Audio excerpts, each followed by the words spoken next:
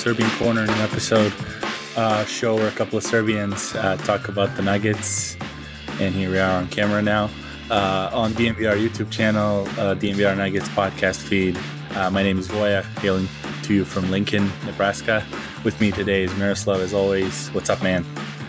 How's it going? It's a wonderful day in Pančevo, Serbia. I've just returned from my pickup basketball game. I'm so happy after 2 weeks absence. I'm feeling pumped, even though the Nuggets are on a downward spiral right now. Hopefully, we will lift the spirits now and go to the next game tomorrow on a high note. Yeah, as both of us are engineers and like math people, I would say we're on a sinusoidal path this year. So we just have to see where the peak hits. Last peak and last dip. Yeah, let's hope for the sinusoidal. Going up again. we just gotta time it so the playoffs are on the upwards trajectory and not on the downwards. So what we do on the show is a weekly recap of Nuggets basketball, some quick takeaways, main themes, disagreements, anything else we have. So first off, we're just gonna talk about that Jokic was the player of the month for January. He tied Alex English and Carmelo Anthony, which is pretty cool to see. And something that, coming from Serbia, like you never think you're going to get a player that gets to that level in the NBA. We know a lot of players are good to be in the NBA, but we don't expect like NBA to know that they're that good. So this is fun with Jokic being a top dog right now. So any thoughts on that player of the month? I mean, the stats are just staggering. Honestly, I was a bit surprised because Devin Booker had a great month. He had really good numbers and a better record than Nikola, but I guess because at the moment they've announced that Jokic is the player of the month, he was still the Kia MVP ladder leader on the NBA.com. So I think they figured we need to give this guy at least 1 month. It doesn't make any sense to have 0 months and then we give him MVP at the end of the season. So I guess that was the weird, the reason about it. That month, those stats, the week that put him over that was the week that he didn't even win the player of the week. It was last week that was the 5 in a row and all that. So that was pretty funny. Just in general, like that, but it is cool. I mean, to see, just honestly, being up there. So, what we'll do now is we'll go into our first segment is the rakia shots. So, a Serbian national drink, alcoholic, usually taken before dinner, so to make a toast. So, usually the segment is what is like a quick headline, something that really like made an impression, draw our attention this week, like that we can kind of put in a small glass and drink quickly. So do you want to start or should I with my shots? Yeah, let's start with yours. It's interesting. I do so mine is the Serbian Heritage Heritage night against the Bucks. So it was in Milwaukee. Quickly, Nuggets have to do that. Like no beating around the bush around that topic. Like Harrison Wind said that in 7 years, it's embarrassing that it hasn't been done yet. And I agree, honestly. Like Milwaukee did a really nice job. They have a big community of Serbians over there. I have a friend that she also lived there for her master's, and there was a lot of our people there. And every time Nuggets play there, it's a lot of fans in the stands with the flags and stuff. But again, I think even doesn't matter to me like that. That maybe there's less Serbians in Denver. I think the fans are getting to know our culture, and I think they would appreciate it knowing even more because they're always hungry. I mean, this is one of the reasons why we have the show, because fans always want to hear about Serbia and because how Jokic represents himself and how he talks about it and always goes there in his off season. So that would be kind of cool. And the thing I don't agree with, so Adam had I think he was on Locked to Nuggets and he talked to Matt and he said basically like, I don't know if Jokic cares. I was being someone that left his country in like pursuit of something that I couldn't get there. It's very nice always to see people from there and to see like someone appreciate the culture. And then knowing I'm from Midwest, like Colorado's really close, kind of similar people in that way. Even though they have a rivalry with Nebraska, people are very curious. Like they're not condescendingly curious. They don't dismiss it as like offhand, like, oh, who cares? It's a small country. They actually are curious to find out because the fact is they don't know. They don't get taught same way in school about geography and world history and like world culture, as because it's such a large country of their own that they can study enough of their own time to devote to their own country. So Serbia obviously gets like left behind in that case, but they're actually curious. So I think like they really have to do this. Like it would be such a cool night, especially, you start off with something that even introductions are done. You can put like Cyrillic letters under like guys' names you don't have to do it on a jersey, but like on the big screens with their original names. Do the colors for that game like they're in Serbian flag. Like maybe even get like little flags distributed to fans in the stands. So like something like that would be really interesting, because in Chicago and Milwaukee are doing both of that, and it looks always cool. So at least one night a year, like they can be like the December 15th or the or like Orthodox Christmas, like one of those days that are interesting to do like a show. Yeah, what do you think about that? I agree. I think they're a bit afraid that people would get bored with it, but they could try ramping it up a bit.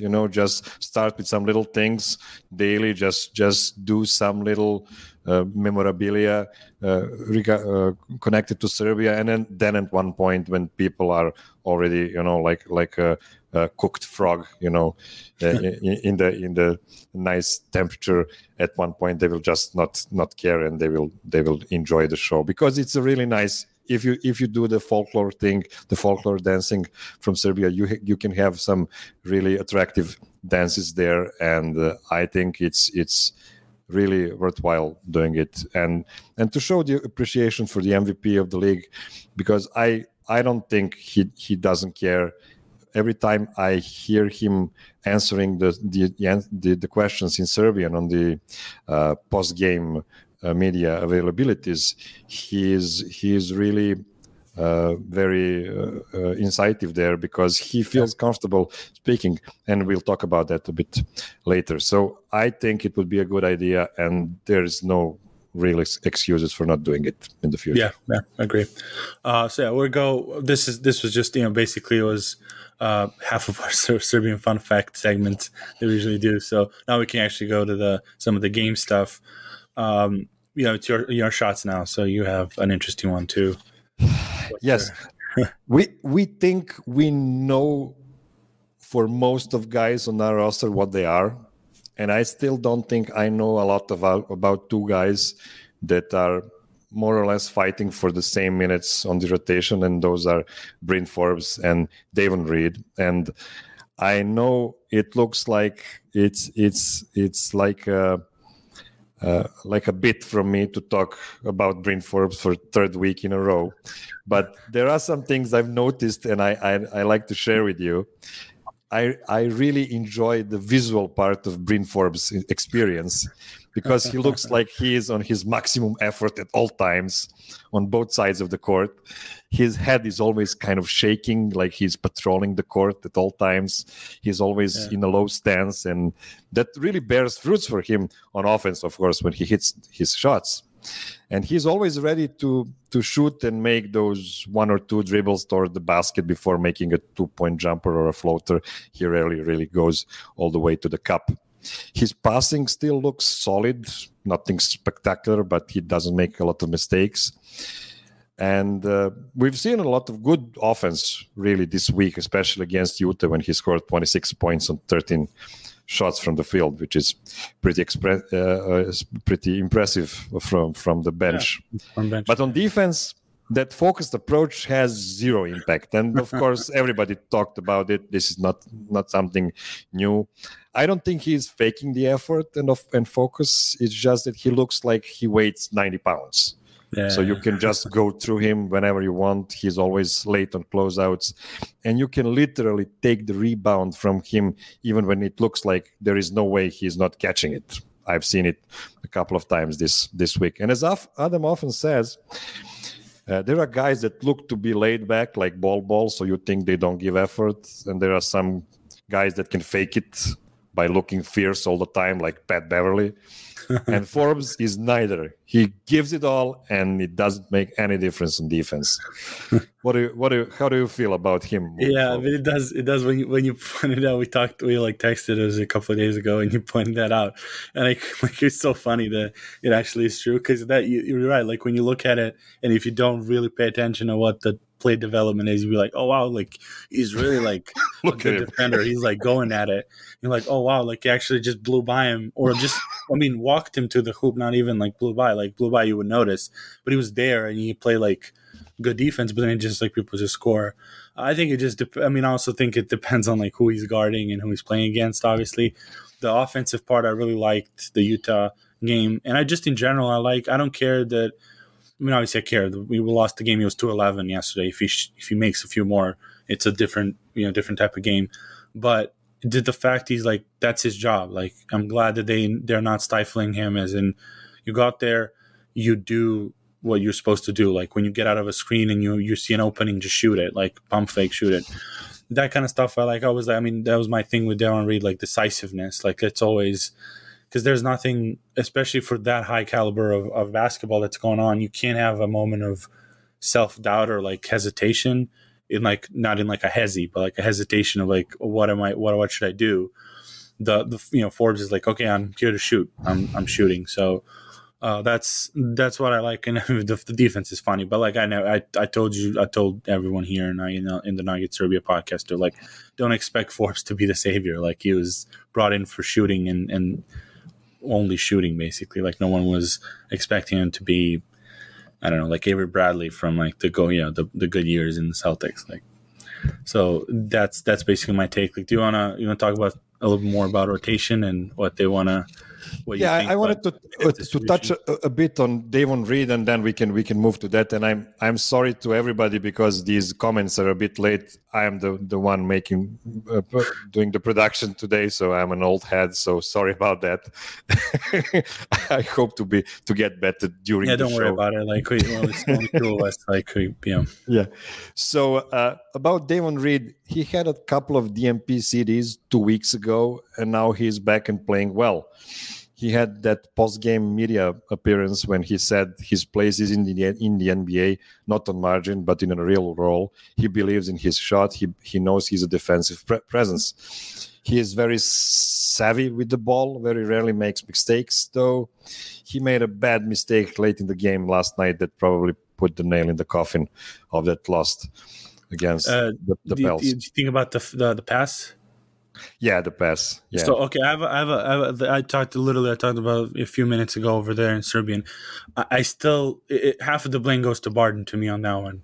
You can't like so he notices, Davon Reed notices Herb Jones trying to jump the pass. He doesn't pass it. His mistake was even trying to like force it when Barton didn't even like try to get a better position. He just took a step around. Like in those cases, when you see an aggressive defender, you go in his body and separate, because the point of that motion even was Jokic gets the ball to Reed and Reed gets it to Barton, and then they go into the actual set where Jokic will go pick and roll or like some other movements that Barton will be the main ball handler. So they know that. I mean, like Herb Jones is smart. Like he knows that's the play, and as I'm saying, like it's not only Reed. Obviously, he shouldn't have passed it, but again, he's a role player on a two-way that he knows that's the set that they were supposed to run, and Barton's calling for the ball, but not getting into position to call it. So as a veteran, I would even it's 50-50, but maybe even like 51-49 on Barton's culpability, just because of that fact. Because it's easy to be like, oh, what is he doing? Like, shouldn't have passed it. But it's not Jamal Murray, or Monte. Like in that case, Monte just turns around, because basically then Herb Jones is out of the picture because he's that aggressive, and then just attacks the pick and roll with Jokic. In this case, he's like doing what he's supposed to do, and Barton's not helping him in that way. So that's my only like umbrage with that pass, because we would only blaming Davon Reed there, because I think that shows that he actually knows the plays, like he knows the playbook, he knows what he's supposed to do. So. Yeah, that's right. Yeah, that's right. And about the other guys, contesting for that let's say backup shooting guard role, how do you feel about those two guys compared to Austin Rivers, who has the most how to say, trust from Malone. Yeah, I mean, I still think like the unfortunate thing is I think still like Austin Rivers. No, maybe not unfortunate. Like everyone has the stuff that they know how to do like decently, and they have like kind of specialties. I just think like we talked about Austin Rivers as a Jokic player last week, and Reed obviously fits more. Like Austin Rivers is not an anti-Jokic player, but Reed, I think, is a better type of Jokic player. Like I talked about his decisiveness, like quick decision making, like knowing the playbooks, like everything, and then just like even the quality of shots, like his jump shot looks good, like he makes it. So and I mean, he made a really good one in the corner in the second half. Like he had a pump, like basically he did it Austin Rivers, like a jab step, and then rose up and nailed that. It was a big shot at that point for him too, and so I think like it's going to be hard for him to do, especially when Jamal gets back. Then you have to reconfigure maybe some stuff. But I like Harrison. It kind of goes with the theme of the week with DNVR too. Is like Harrison wrote about Davon Reed, and the guys talked about should he get more minutes. And I think he should. Like at least in this, before the All-Star break, like you have maybe some guys that play the whole season, kind of going like, oh, I just want a little break, and you have this guy on a two-way that wants to prove himself. Just use him, like use that energy, like make him get in there, and he might, he did a good job like the last week, so he's one of the bright spots, like him and Zeke, basically from the whole week, like so. Yeah, it's what's your guard breakdown? What do you think for? Yeah, I'm not trying to put my own opinions here because it doesn't matter. It only matters what Michael Malone thinks, and I think he has the most trust in Austin Rivers. Although having Davon Reed starting last game is a big leap of faith. Yeah, that was interesting. Yeah. So yeah, I didn't expect that, and I really like to see that. So who knows? He showed that he is willing to experiment a bit. I mean, we already had like 3 games with 0 Facu minutes, or was it 2 games? Even with Utah, with so many people missing. Yeah. So he kind of went the other way. It doesn't mean it's permanent. It could be that it's related to some kind of trade talk. I have no idea. I have no insight on that. But I don't think Facu is out of rotation permanently. But it is kind of it kind of looks like he's trying to go the other way and see if it brings better results. Sure, I mean, and that's what we were like. That's what we can ask from Malone at this point with this many variables inside the roster. You got to experiment. Like that's why I'm not upset about this week at all. Just because of like first one, you had back-to-back 6 games, 9 nights, all that stuff, and then just try different things. Like if Gordon's not there, then try like Reed, see what happens. And he did a good job on Ingram. And then you said with Facu, like, okay, he can rest up a bit now. Maybe he comes back after the All-Star break at some points. But that's everyone's complaining, including me, was complaining that Malone's inflexible. Well, he's showing that he's really not. It's just like he's doing it in like increments. He's not doing like major shifts. Like he's not doing Steve Nash from last year in Brooklyn when he just reshuffles the starting lineup like by 60% in like from game to game, or like for a couple of games. So I think it's good. Like, I mean, I like it. Just I want to see everyone in different positions. And then again, what Adam said in the comments, you can expect some of these lineups to have low mistakes, like with how many different, like Zeke and Reed are closing, and there's going to be mistakes. And so, which kind of brings me like let's move on to our Euro take foul because that kind of fits like what I was going to go with, like with Zeke and Gordon differences. So this is one of the it's worst things in basketball, and so this is something we want to highlight. Like maybe it was the worst of the week, something we really didn't like. So you had this like theme, topic for us for the worst thing, like paid defense without Gordon, right? It looked really bad last night. Paid defense was awful. For years, I kept saying that the biggest issue on Nuggets defense is frontline defense and dribble penetration. But man, last night it was Big Val, Herb Jones, Jackson Hayes doing whatever they wanted in the paint. Almost 60 paint points, completely canceled a pretty hot shooting night from the Nuggets, who made 11 more threes than the Pels. In today's NBA, if you score 11 more threes and still lose, that's a really bad game from you. Last week, I said I like Nikola's in-game pacing, where he picks his spots on both sides of the court. But this time, he took it too far on defense, I think. Yeah, there are some issues on offense. He didn't handle some hard doubles as well as he usually does. But his defensive effort was really bad. The absence of Aaron Gordon was really, really obvious. And since Jeff Green had a pretty pedestrian game as well, Zeke Nagy wasn't going to save you, because he is only one guy and he is in his second year and he doesn't have the authority with the refs to be allowed to guard somebody without fouling. We had that foul on him at really one of the last possessions of this game that could have turned the game over. But yeah. We can now see how bad it is without Gordon, and it really shows why he is the second most important player on the Nuggets right now. Yeah, that's right. I mean, and Patrick says in the comment, Jeff Green is a no-show for too often. I mean, it's, again, we talked about playing outside your roles and stuff. He wasn't. I don't think he was brought here to do Gordon's job. And you said it with like Zeke, and it's not only like the ref, the experience with reffing and not getting called fouls. Like, it's just experience with Jokic, just knowing what other guy thinks, like that chemistry of not only on offense but defense, like knowing where the guy's gonna go, like what step he's gonna take in the middle of the paint when he needs to recover, and get on help. Like, there was a possession at, like, it was 103-100, and it was that after that Monte big three. Is that before that it was the 103-97 was the Herb Jones interception. Yeah, that's right. And it was basically the end of the game, but then Monte had that big shot that was kind of out of nowhere, and that could have kind of brought it, from the dead. And so that was the possession after that. There was Jokic and Zeke collided in the paint when we were supposed to cover. So they had that, like, Valanciunas was like going around from the other side of the paint. He was cutting in the middle and had the hook shot for 105-100. And in that case, like, because they were doing screens, they collided. So basically they just hindered, they got in each other's way.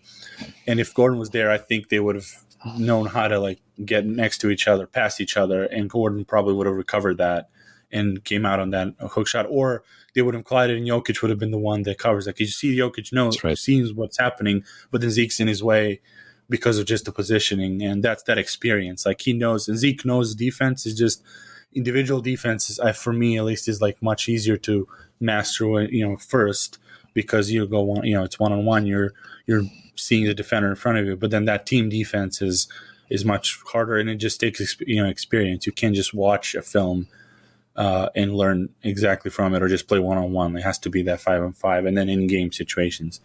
So that's another reason why we were missing Gordon. And that was one of the reasons that Millsap had a lot of starts in Denver, because he knew also that role, how to do it differently than Gordon, not athletically, vertically, but also kind of like Jokic, just he was covering space and being good at it. So it covers up a lot of point of attack issues that Nuggets had. And there's both. Now it was both backline and point of attack.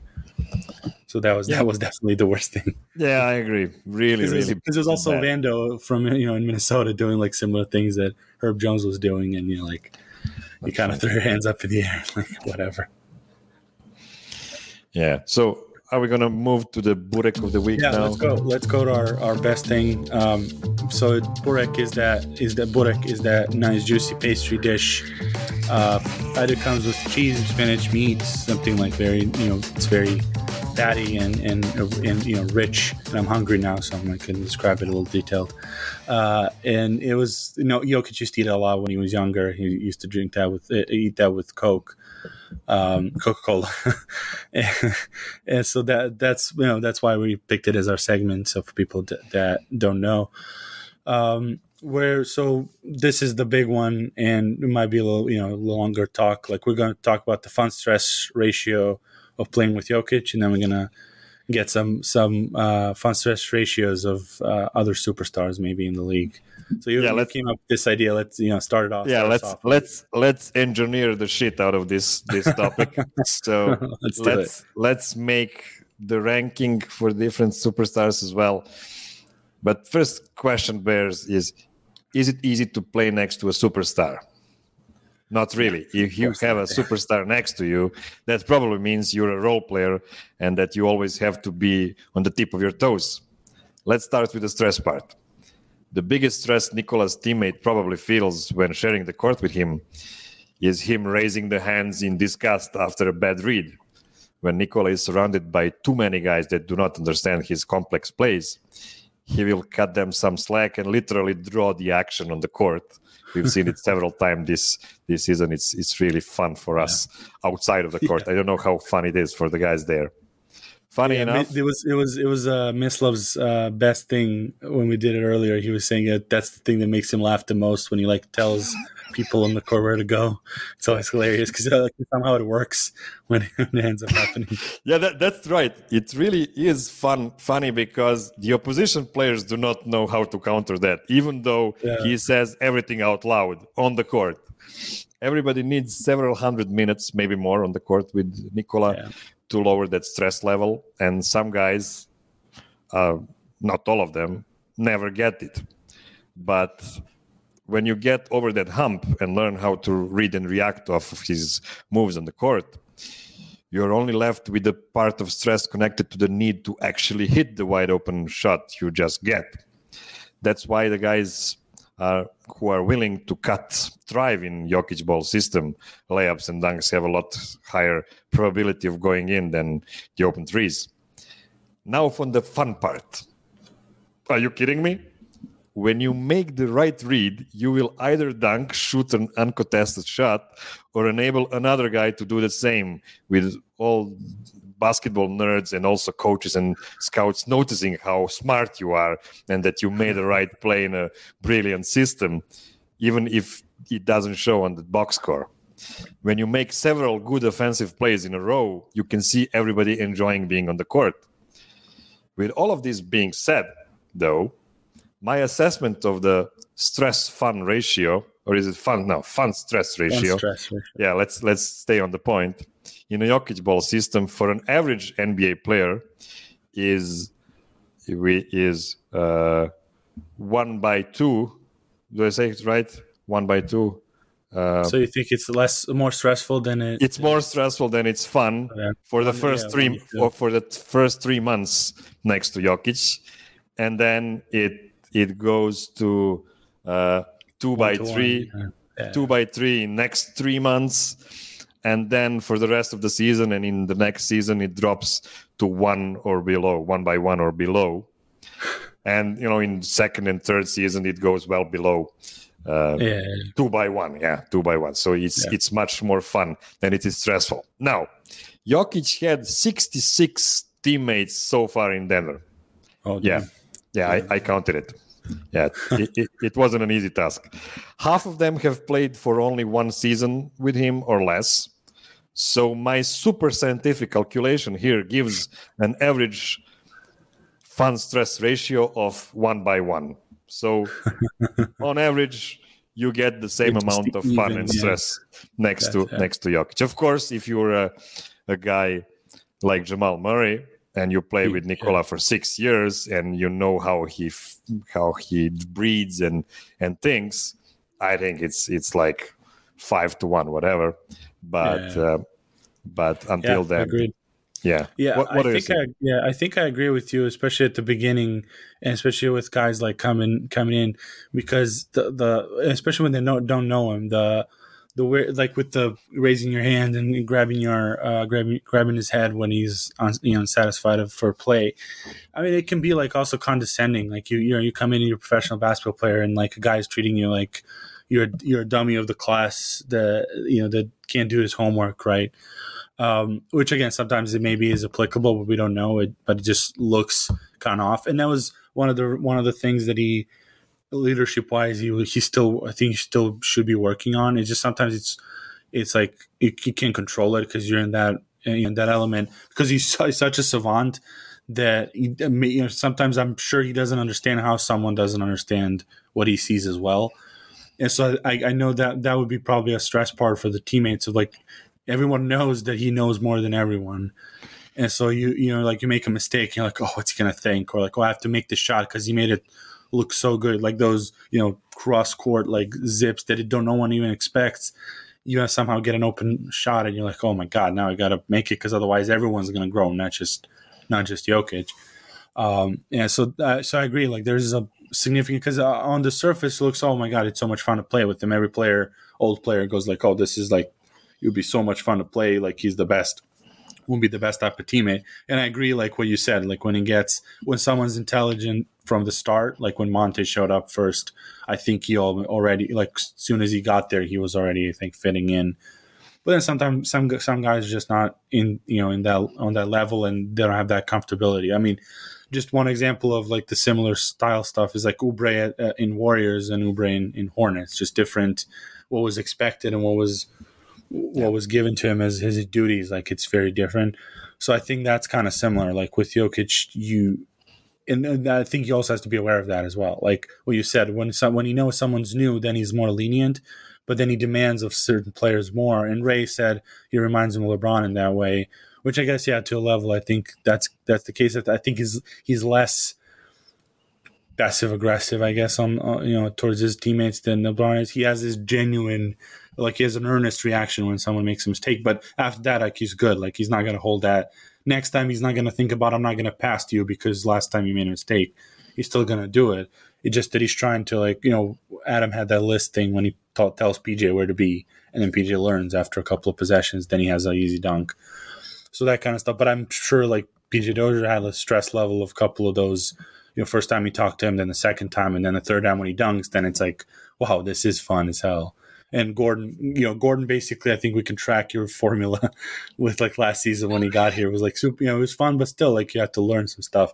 And then this year you see the chemistry, you're like, this is the best situation ever. So he's having so much fun, man. I love watching those two play together. It's just music. It really is. Yeah, I agree. And another thing is, we talked about the other. We'll talk about the other players, but just to wrap up on Jokic. First off, what do you think? Do you think you would have fun playing with him?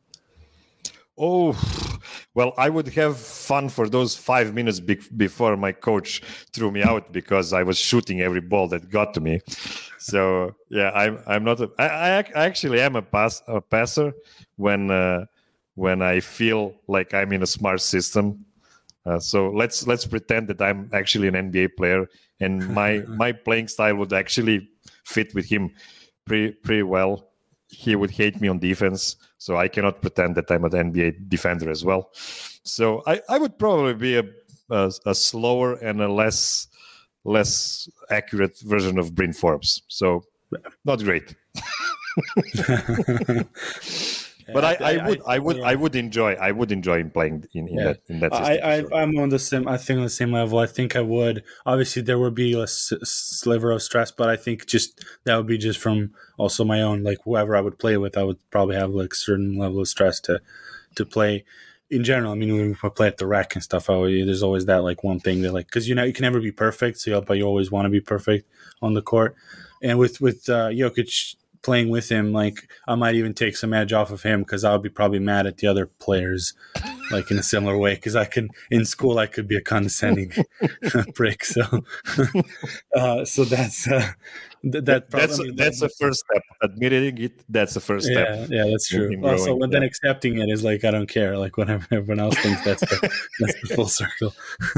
So I mean, yeah, I think it would be fun just because also just the Yugoslavian school of basketball would be pretty fun to apply, and I think that like you can see like his players around him are learning the stuff that he brings to the table. So I think that's why I think Gordon is having so much fun because I don't think anyone ever told him some stuff like before like that, and he like didn't look at basketball maybe from that perspective that Jokic maybe showed him, or like even the coaches and stuff. So I think that would be that would be another reason why it would be fun, just to learn more things. And because sometimes you don't know what you don't know sometimes, and you're like, he goes like, hey, you can do this, and like, oh wow, like that's crazy.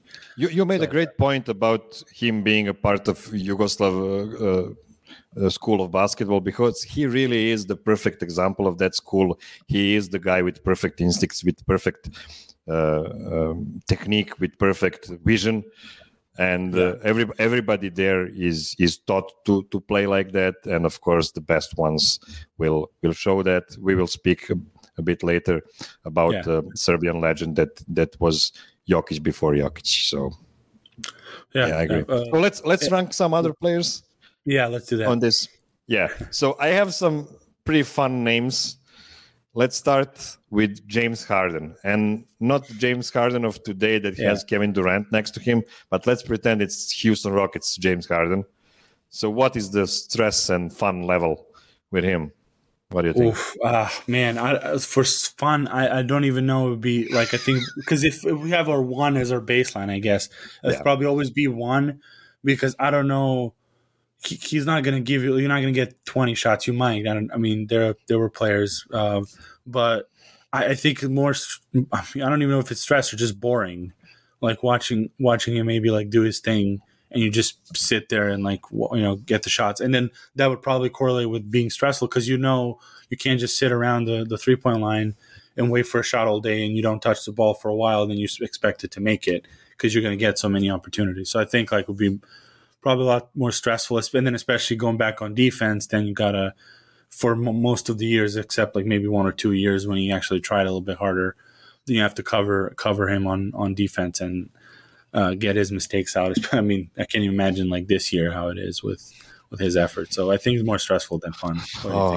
Definitely. You get that grenade 2 seconds before the end of a shot clock, and I always call that forced assists, because you have no other option but to shoot the ball, and if you hit it like 30% of time, that still gets to 12 assists for Harden. This is how he got that almost triple-double season several years ago. Okay, let's go now to LeBron James.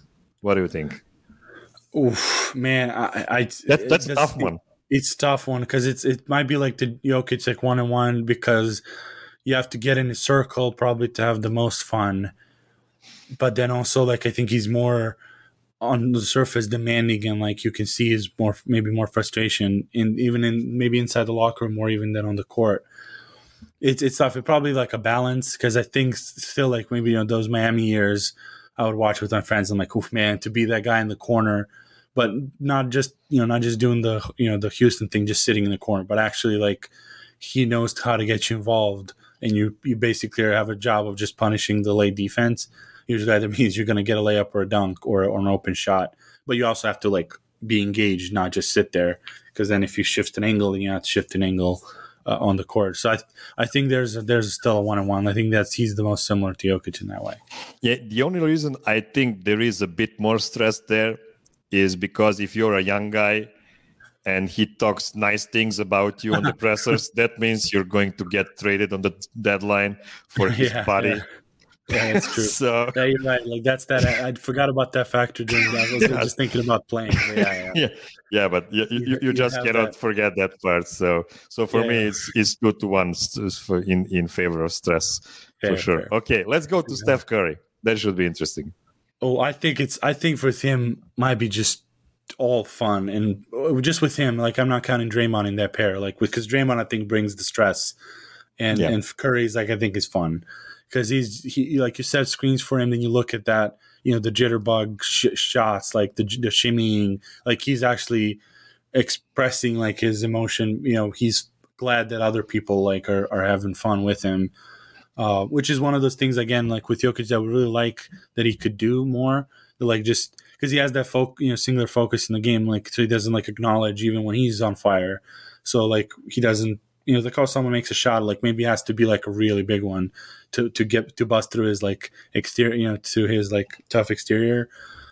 With Curry's like he's just full of like emotions on his sleeves type. Like you can see when he's on the other hand, you can see what he's pounding, but you feel that energy with him when he starts making. And then we saw how it was with Clay. Like Clay was breaking his record, and like he was feeding the ball and like being happy that happened. So I think it's a lot of fun and like low stress because that's his role. Again, like he's the main guy, but then you have the Draymond that brings that accountability more than probably Steph does. Is what we can see from the outside. Maybe within the locker room, maybe it's a little bit different, but from what we can tell, like it's a lot of fun. I agree with you that Steph is pure fun, and this is why they're like a 500 team with him and without Draymond. Yeah, maybe, so you need to have the stress part as well. It's not enough. Yeah, exactly. Yeah. I had a longer list here, but I don't want to go too long on this. No, I think we can go. I think we can go. We have some time. Like I think we can go because we have a few more things. Yeah, we can stretch it out. Okay, let's go then to Giannis. Again, one of the tough ones. I mean, I think it's fun because I think he's also very supportive. Like, and I don't think you get mad at him. The stress level there would be coming from the anger of, man, he wish he just doesn't take a pull up shot like a few times in a row. But then again, he just dives for you on defense, and covers your end on there, and like then he actually is like again similar thing with Steph. Like he has that ferocity. So I think it's maybe like 1.5 to 1 fun to stress, like a little bit more fun. I mean, for me too, I really think he's that good of a guy outside of the court that you want to be with him in battle, and I think that's the fun part. I want him in Denver so bad, man. That's the perfect superstar next to you. It's just perfect, just like Aaron Gordon on steroids.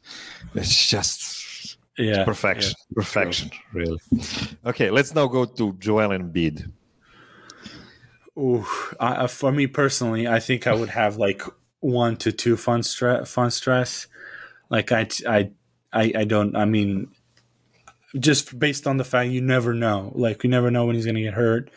I don't like watching free throws even when I'm playing. Like I would just hate it. Like I would get embarrassed sometimes the stuff that he gets called. Just like sitting there, I'm like, yeah, I gotta like say that, good job, and he got the free throws, gonna get the points. But you're watching there, I'm like, I mean, I guess he got the foul. Like, I guess he hit it, maybe. So that part, I mean, for just personally, I'm saying like, from personal perspective, passing off the double was always an issue, losing balls that way, and then because those passes, like if he's not that great, like those passes are not Jokic pass, like they're not pocket, for shooters in the pocket, so. And you don't have a lot of time to do anything else but shoot it. Yeah, because his passes are later probably by second than Jokic's are, because Jokic usually sees the double team and knows processing before. But otherwise, I mean, I think he's like a decent guy to everyone. I think he like goes to battle for his guys. But then again, but there's that stress of like him just bailing on you Game 7 press conference with Simmons. Yeah, it's like that's what this that's the stuff. Like I like him. He's a great player, but those are the things that for me, similarly like with LeBron, that I have issues with. That's why my personal preference is like to some other players. But yeah, like he can just bail on you and then like call you out on Instagram, and then you have the stress of like he might not show up for that game because of injuries. Like it just before the game, they can he has a sore knee, and eating McDonald's before games and stuff, and then you still want to be in that top tier, like, and that again, that also is like personally why I'm miffed that he gets pushed so much for the MVPs and stuff, because I don't think he's earned it like, and as much as Jokic has, and Jokic isn't getting as much love. So yeah. I agree. And the weirdest superstar of the NBA, we haven't seen him for some time, Kawhi Leonard. Yeah. What do you think? Ooh, that's a weird one. I think that's. I don't know how. I mean, I don't know. I mean, didn't look like anyone was having fun. I mean, it was having fun playing with Lowry in Toronto and like Fred VanVleet, but Kawhi, like, I don't know. Maybe I think it's just all business. You come in there, you like, maybe that's why it's less stressful, I guess. Like, because you know what to expect from him, and he's gonna do the thing, and you can keep going. Like, there's not much. Maybe he's not gonna talk to you like and yell at you, so maybe that's less stressful. I don't know. What do you think? It's really strange because sometimes it looks to me like he's in a team of his own. Like there are 4 guys and then there's him. So he just plays his game, just goes for the isolations, just goes for that mid-range that it's really deadly and really effective. And I don't know what the other guys do at those times, really. And I guess he had some games even against the Nuggets in that embarrassment in 7 games against the Nuggets. He had some games with like 10 or 12 assists. So it's not like he doesn't ever play good. It's just that he's a really strange. Yeah, but he's a really strange guy. Yeah, but don't you think that's like then it's also like a neutral, because like you're not having as much fun, but then also stress wise, like he's not gonna do the raising. He doesn't expect anything from you. So you're right.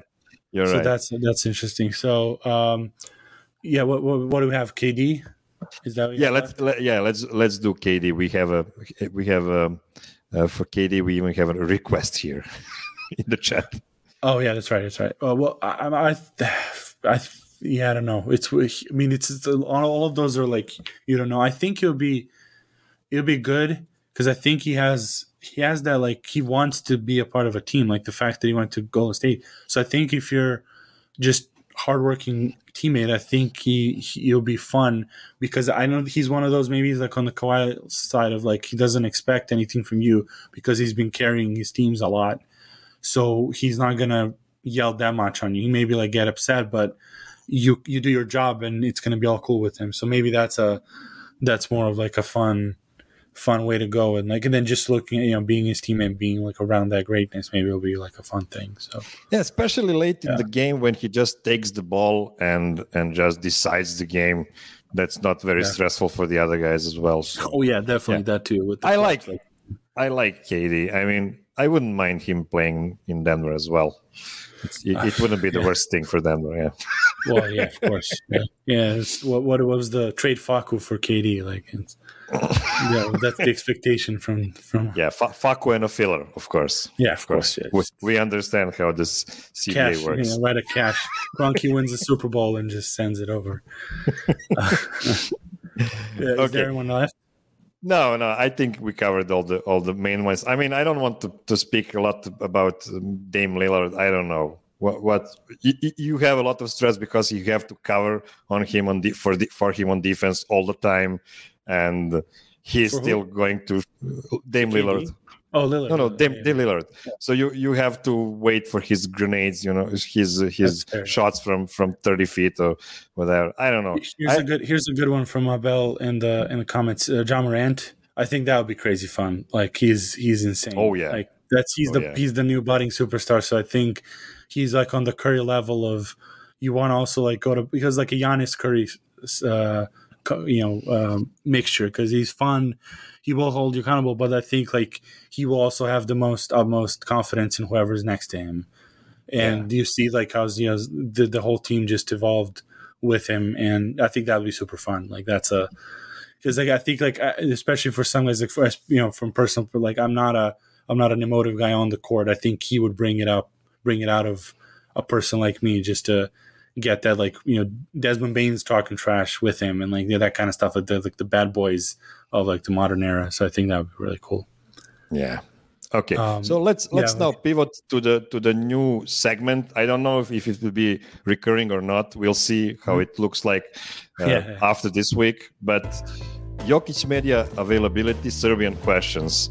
So it was suggested. It's the Kafana Jokic. We don't have the actual graphics for that, Eric. I hope you're watching this. So, as suggested by a nice guy that goes by Denver Nuggets fans on Twitter, I was keying on the Serbian language questions on the media availability for Jokic after every game. And this is what we got this week. Bear in mind that the questions are asked by a journalist who is not a basketball journalist, but he is a guy that covers all the things that might interest Serbia that happens in the States. So his questions, for one television. Actually, it's a radio called Radio Avala, and that's a Serbian-speaking radio based in Chicago. Yeah, so this is a cool segment. Just we were suggested that because people don't understand what in media availability what he's being asked, and sometimes it's very interesting. So we might as well take some time and each week if we're good questions to like tell you guys what it was said. Yeah, so. we'll see if it will be interesting for you this week. Yeah, so versus Milwaukee, Alexander Žigić, the guy I was talking about, asked, Nikola, I congratulate you on a big win. What is your resume of the game? What did you think about the Serbian fans in the stands and the Serbian folklore at the halftime? And also, please comment on your selection for the All-Star game. And Nikola answered, it was a great game, brother. We won every quarter. No, he didn't say brother. We won every quarter. We had great percentages from the field. We had a lot of assists. He was literally reading from the box score. And we only had 9 turnovers. Nobody can defeat us when we play like we did tonight. Like that, yeah. It was one of the best games since I got to Denver. And that's a really nice thing to hear, because I don't think we heard that in English. And for the All-Star game, I'm always glad to be there to represent myself, my hometown, my family, and my team. He forgot to answer the part about the Serbian folklore and the Serbian fans in the stands, because there is no back and forth on these remote sessions. So the journalists couldn't remind him to answer that part as well. So the answer is as generic as the question was. Okay, so versus Minnesota, Alexander Žigić asked, Nikola, you've played great tonight, 21, 16, and 8. It was a blowout loss. And he said, you played great, 21, 16, and 8. I'm not sure he even watched the game. It's interesting that the NBA awarded you with the triple-double for the last game. Nikola rolls his eyes. We didn't have the chance to speak about you being voted for the All-Star game, even though he asked that. And interestingly enough, the All-Star game is going to be on your birthday. Give me your few words about it.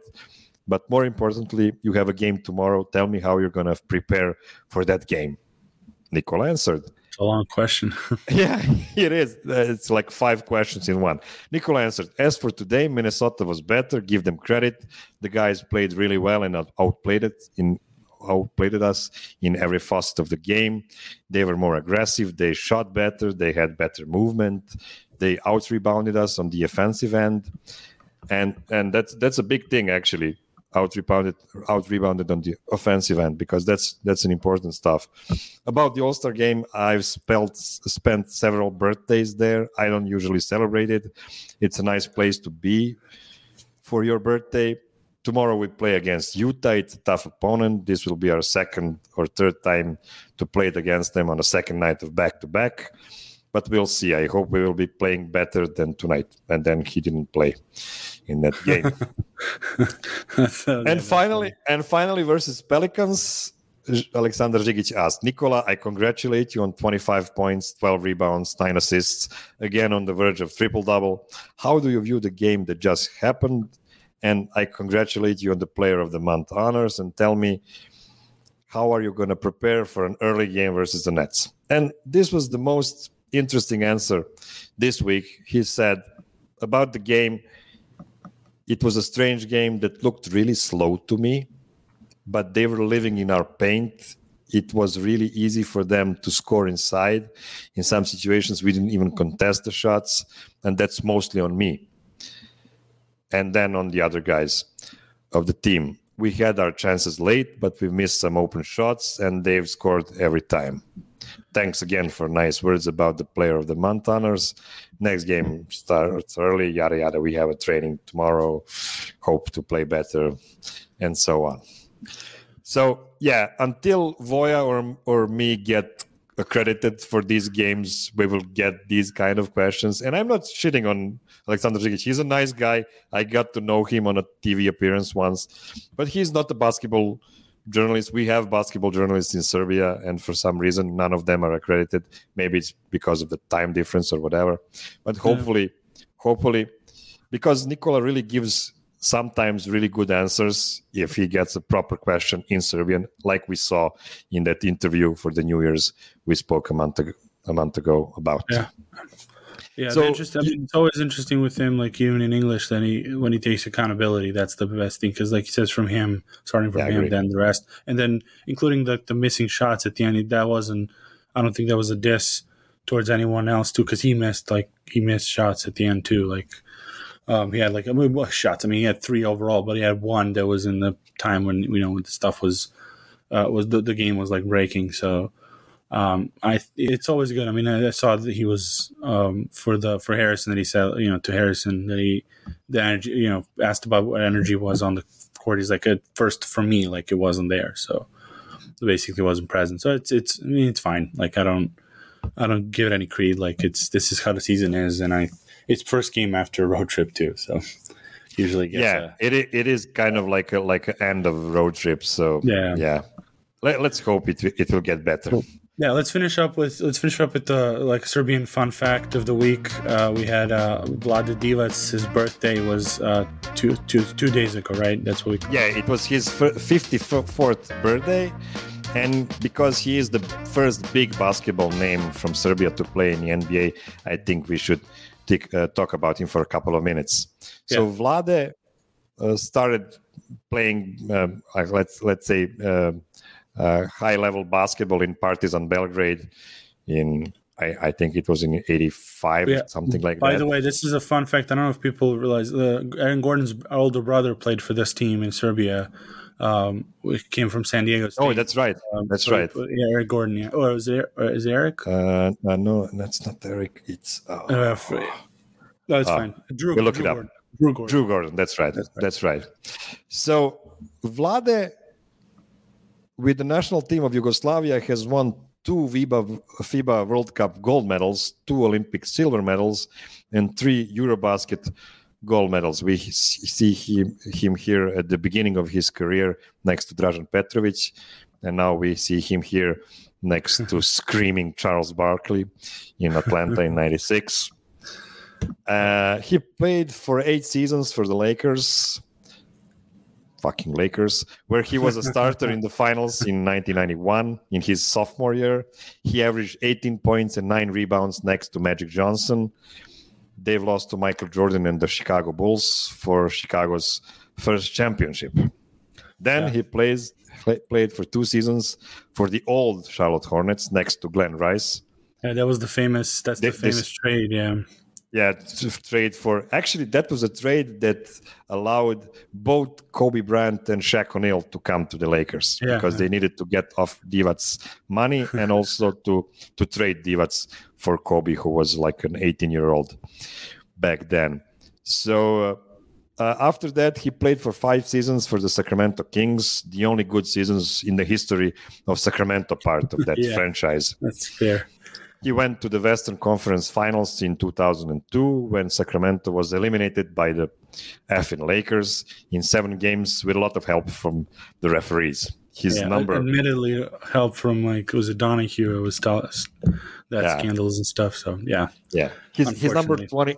His number 21 is retired in Sacramento because he's a legend over there. Yeah. He was an all-star in 2001 after many years of waiting to get a chance in the era of David Robinson, Hakeem Olajuwon, Shaquille O'Neal in the West, and Patrick Ewing and Dikembe Mutombo in the East. He is one of only 5 players in NBA history to hit 13,000 points, 9,000 rebounds, 3,500 assists, and 1,500 blocks. The other 4 guys, Kareem Abdul-Jabbar, Kevin Garnett, Tim Duncan, and Pau Gasol. Man, nice. Pau Gasol is so underrated. He had such a great career. Yeah. Vlade is the first player born and trained outside of the U.S. to play in at least 1,000 games in the NBA, and he was elected to the Naismith Memorial Basketball Hall of Fame in 2019. Yeah, and that was a lot of talk around when he got selected of he shouldn't have been the national selecting, and it's one of those annoying things about just NBA fans, and that's another thing's annoying thing about America with that condescending towards the other side of the world, in a lot of aspects, and this is one of them. Was nothing else except NBA matters, because it's a Naismith Basketball Hall of Fame. It's not NBA Basketball Hall of Fame, and he had. With the NBA, he had good career there, but then outside of it, they were really international competitions. They were good, really good, and so I think that was also a stupid conversation because, Shaq was making fun of him all the time for flopping, on TV. So like he's, kind of like he's not a Shaq and a fool guy, but like they talk about him in that sense. Like, when you say like Vlade and like it's like a bad thing, which is idiotic. Like he's one of the best players that comes out of Europe, and he was like the beginning of the the Jokic type of players that come from home. Like he was all around. He just that game wasn't at that level of freedom, I guess, and spacing to fully use that. Also, he played with Chris Webber, who was also a passer, so they kind of split those up. It wasn't like a heliocentric center, but just like a there. So I mean, it was and those teams back home were just insane. Sacramento teams. Popular wise, like that was the first, like they were the Nuggets before the Nuggets before the Nuggets for sure. Yeah, cool. For All right, sure. we hit the hour. Let's say hi to everyone. Thank you for watching. We had one. Sorry, we had one. Yeah. I just remember we had one super chat we need to hit on because it's a super chat. Please do it next time in English, not in Serbian, because this is the English Serbian show. But this basically says like say hi to everyone. Let's help from the motherland. Help from the motherland, helping our guys, our DNVR guys, get to Serbia this summer, and it looks like it's really happening very soon. Cool. So thanks. Follow everywhere. DNVR Nuggets on all the platforms. DNVR. We're on Twitter too. See our stuff. You can see us also in Serbian for Serbian fans and Nugget Serbia channel. So cool. Yeah, Miro, you can sign us off, I guess. Idemo Nuggetsi.